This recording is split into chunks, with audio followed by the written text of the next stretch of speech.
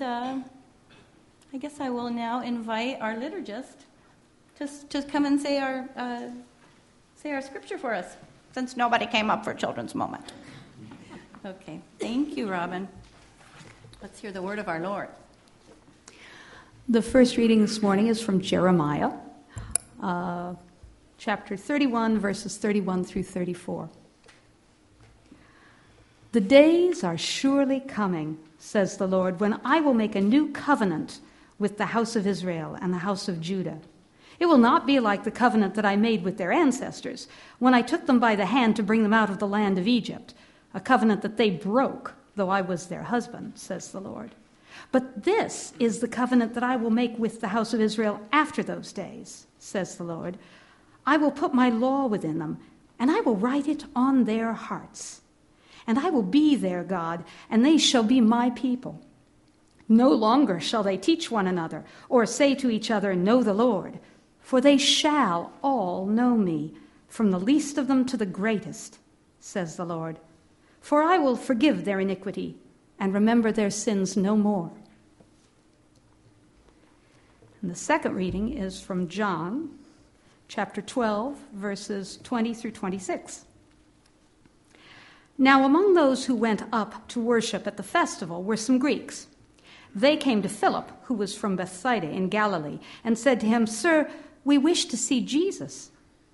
Philip went and told Andrew. Then Andrew and Philip went and told Jesus.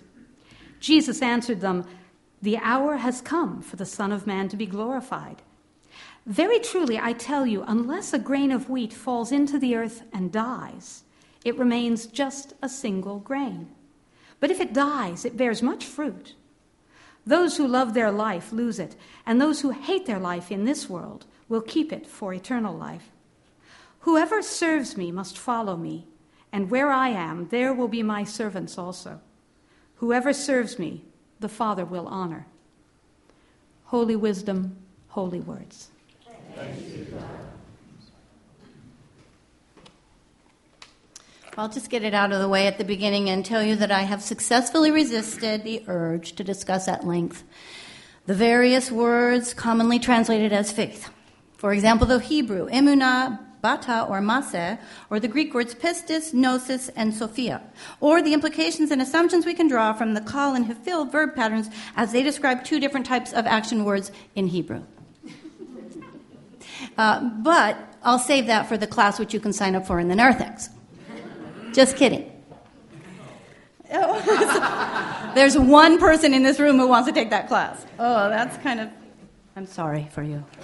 Okay. But faith is hard to translate, isn't it? It's personal. And just as we grow and mature in our faith, or just as we grow and mature, so does our faith, and so should it. It's important that it do so. As children, we learn about Jesus and God and how we are to live in a totally different way, and we accept it all without question, there's a pureness to that. And that's wonderful. And that's why we reconfirm our faith when we're older, so that we know a little bit more what we're signing on for. But along the way, we may question. We may reject some of the premises we grew up with. We may feel the need for a deeper understanding. We may struggle with the doctrine. We may start wondering on some level, what is it really all about? And that is the beginning, I think, of our adult grappling with the heart of faith. What does it mean to me in my life? For many of us, this awakening, this deepening need for faith comes with a sense of longing, almost hard to define, of yearning for something more. We may have tried to satisfy that longing, sometimes appropriately and sometimes not so appropriately. But as Blaise Pascal says, in one of my favorite quotes, there's a God-shaped vacuum in the heart of every person, which cannot be filled by any created thing, but only by God. And today's text speaks to that. In the idea of a new covenant, not written in stone, but upon our hearts. Upon our hearts. The psalm also speaks to this as it asks God to create a clean heart within us and for wisdom in that secret heart. And again, hear that word. It's a secret place. It's unknowable almost, but it's deeply, deeply personal. The text from Jeremiah says that this new covenant where God will place God's law within our hearts is not just for a chosen few, but for all of us, so that we can all know God. There's a universality there that speaks to each of our ability to discern by listening to our own heart of hearts, the heart that God placed there, our God-given heart, for how faith is moving within us. And then we have the text from John, where Jesus says that those who love their lives will lose it, and that a grain of wheat has to die in order to bear fruit. And he talks about his death, which is appropriate for this Lenten season, but not just his death. He talks about the death to their old life of whoever would follow and serve him. So, what does that mean? I found this quote from Aidan Tozer, an American evangelical pastor and a writer, and I think it really wonderfully ties those two themes together. So the reason, he says, why many are still troubled, still seeking, and still making very little forward progress is because they haven't yet come to the end of themselves. We're still trying to give orders, he says, and interfering with God's work within us.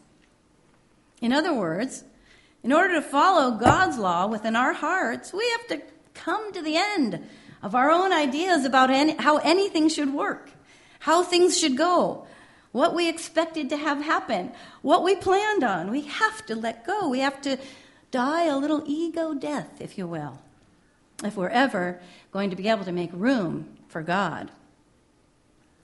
C.S. Lewis, one of my favorite authors, and of course, significant influence in Christianity in the modern generation. C.S. Lewis, Sabrina's not here now, but this is from his book, Mere Christianity, and Sabrina has placed that book out in the library display. It's worth taking a look at. But he puts it this way: now, we cannot discover our failure to keep God's law except by trying our very, very hardest and then failing. He seems to indicate that failure is inevitable. We are not perfect. We are people. Just like I can't turn the page. But, he says, but unless we really try, there will always be at the back of our minds this idea that if only we try harder next time, we will succeed in being perfectly good, completely good. So in one sense, the road back to God is a road of moral effort, of trying harder and harder. But in another sense, it isn't trying that is ever going to bring us home. And all this trying just leads up to that vital moment at which you turn to God and say, I can't do this. You have to do it. To live faithful lives means we have to let go of the reins. Just like the AA motto, let go and let God, we have to be willing to lose our old life, our old way of understanding. But how many times do we hear people say, and I'm guilty of this, I would be faithful if I had a sign, if I knew there was a point to it, if I knew it would help me, if I knew it would bring reward. I'd have faith if faith were real, if I would breathe, if I could just completely understand how that breath gives me life. I'd believe in the mystery if I could only pinpoint it. But faith doesn't work that way. And all these ifs put a condition on God. I'm pretty sure God's love for us is unconditional. So we need to let loose of our conditions on God if we are going to grow past our limited understanding of God and of faith. About a decade or so, I took a dream trip into the Amazon rainforest. I'd been planning it for years. We crossed into Brazil from Peru at the northwest part of the continent. And then we took the Amazon River itself up to camp. And I didn't know what to expect, but I was very surprised. It's a flat completely flat, wide river because it's a floodplain. But it's just magnificent. And so we, from camp every day, we would take canoes up and down the river to look for wildlife and do bird watching. We saw the most amazing creatures there that are nowhere else in the world. Pink river dolphins. Just think about that for a minute. It's not your normal picture of a dolphin. Parrots and macaws. Other brightly colored and strange birds I don't even remember the names of. Giant tree sloths. Monkeys. Okay, I don't know if you know this, but you can smell monkeys a long time before you can see them. But it was a magical trip. It was an amazing trip, and many, many, many beautiful memories. But the highlight of the trip for me was the zip line through the canopy. That for me was really kind of the point of going. Now, I've been a tree climber my whole life. I still climb trees. Some of you won't be too surprised by that. So I thought, no problem. I'll climb up this ladder, 100-foot ladder. No ladders. Isn't that the rule now? This was then. I'm not going to do this again. No ladders. But I got to the platform, which is, they rope you in, they put you in a vest, they hook you up, and then you're supposed to leap off. And I completely froze. I could not move. I could barely breathe. I was shaken like a leaf. And the guide turned to the other guide and said, "Ella tiene miedo. She has fear." Yes! I had fear. Well, but you're up there. And, you have to go. You've got to leap. I guess I could have climbed back down the ladder, but I was shaking so hard I don't think I would have even made it. And there's no way you're going to fall. I knew that. I could see all the ways I was hooked in a million ways from Sunday. It didn't matter. I couldn't move. But I had to take the leap, and so I did. Or maybe it's possible that I was pushed just a little bit. It's possible, okay? But it was amazing. After the push, I've never felt more free. 360 degrees views of the trees and of the horizon, and you're sailing along like a bird. Woo! And about halfway through, I was like, no, I don't want it to end, please. I want to go back and start over again. But yet you slow down, and you land on the other side, and phenomenal. And then you stand there, and I knew just how that person on the other end of that zip line must have been feeling. And I cheered them on.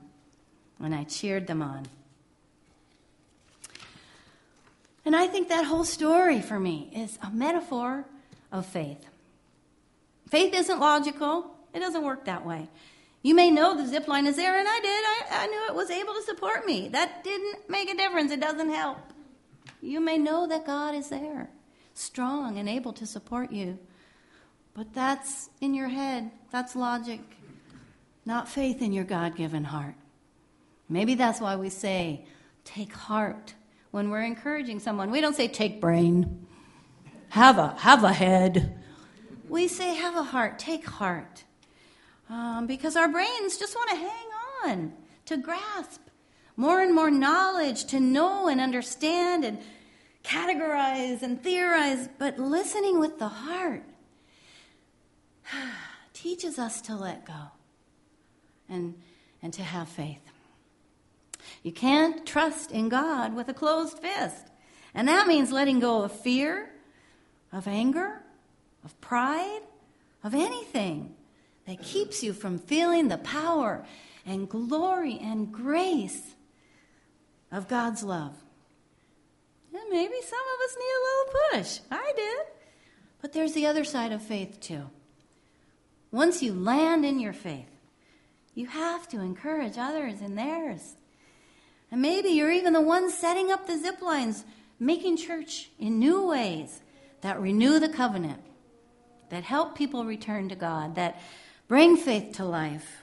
The faith that underneath it all, whether we're high in the canopy or right here down on the ground, God is holding us, gently, lovingly guiding us and companioning us throughout our lives from the very depths of our own heart.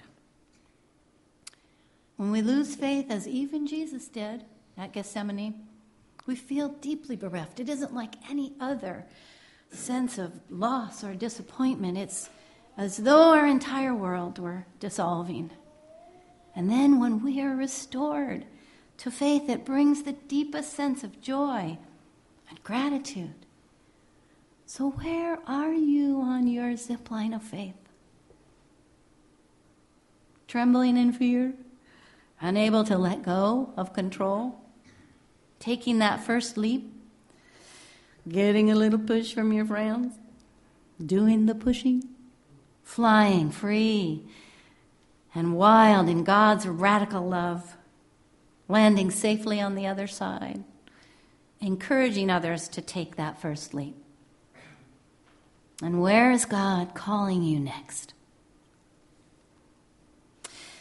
Okay, I'm going to end by breaking my promise.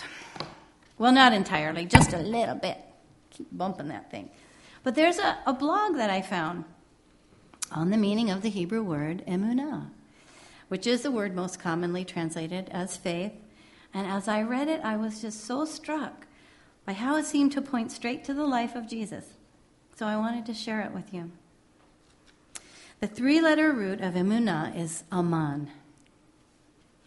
Aman means something that is supported or secure.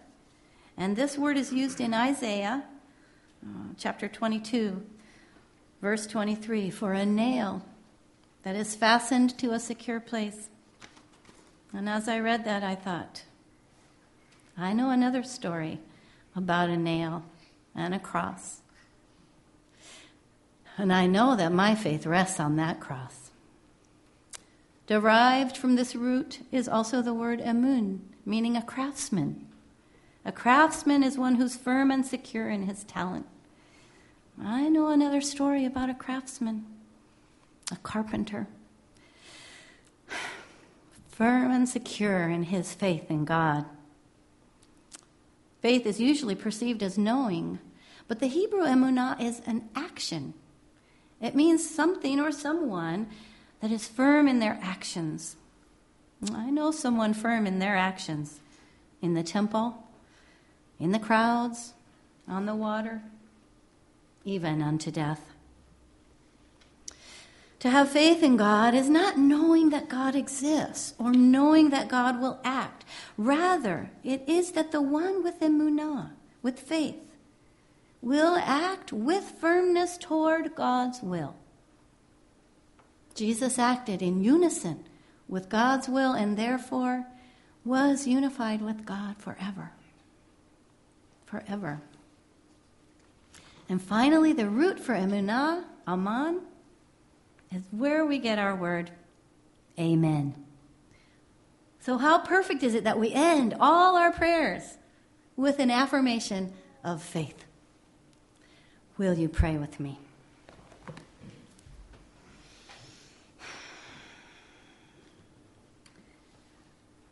Lord, help us feel you holding us, whether we're trembling in fear or secure in your love. Help us feel your movement in our lives, whether we're full of awe or frozen to the spot. Help us hear the words that you've placed on our heart, our tender heart, and help us follow those words. All this we ask in Christ's name. Amen.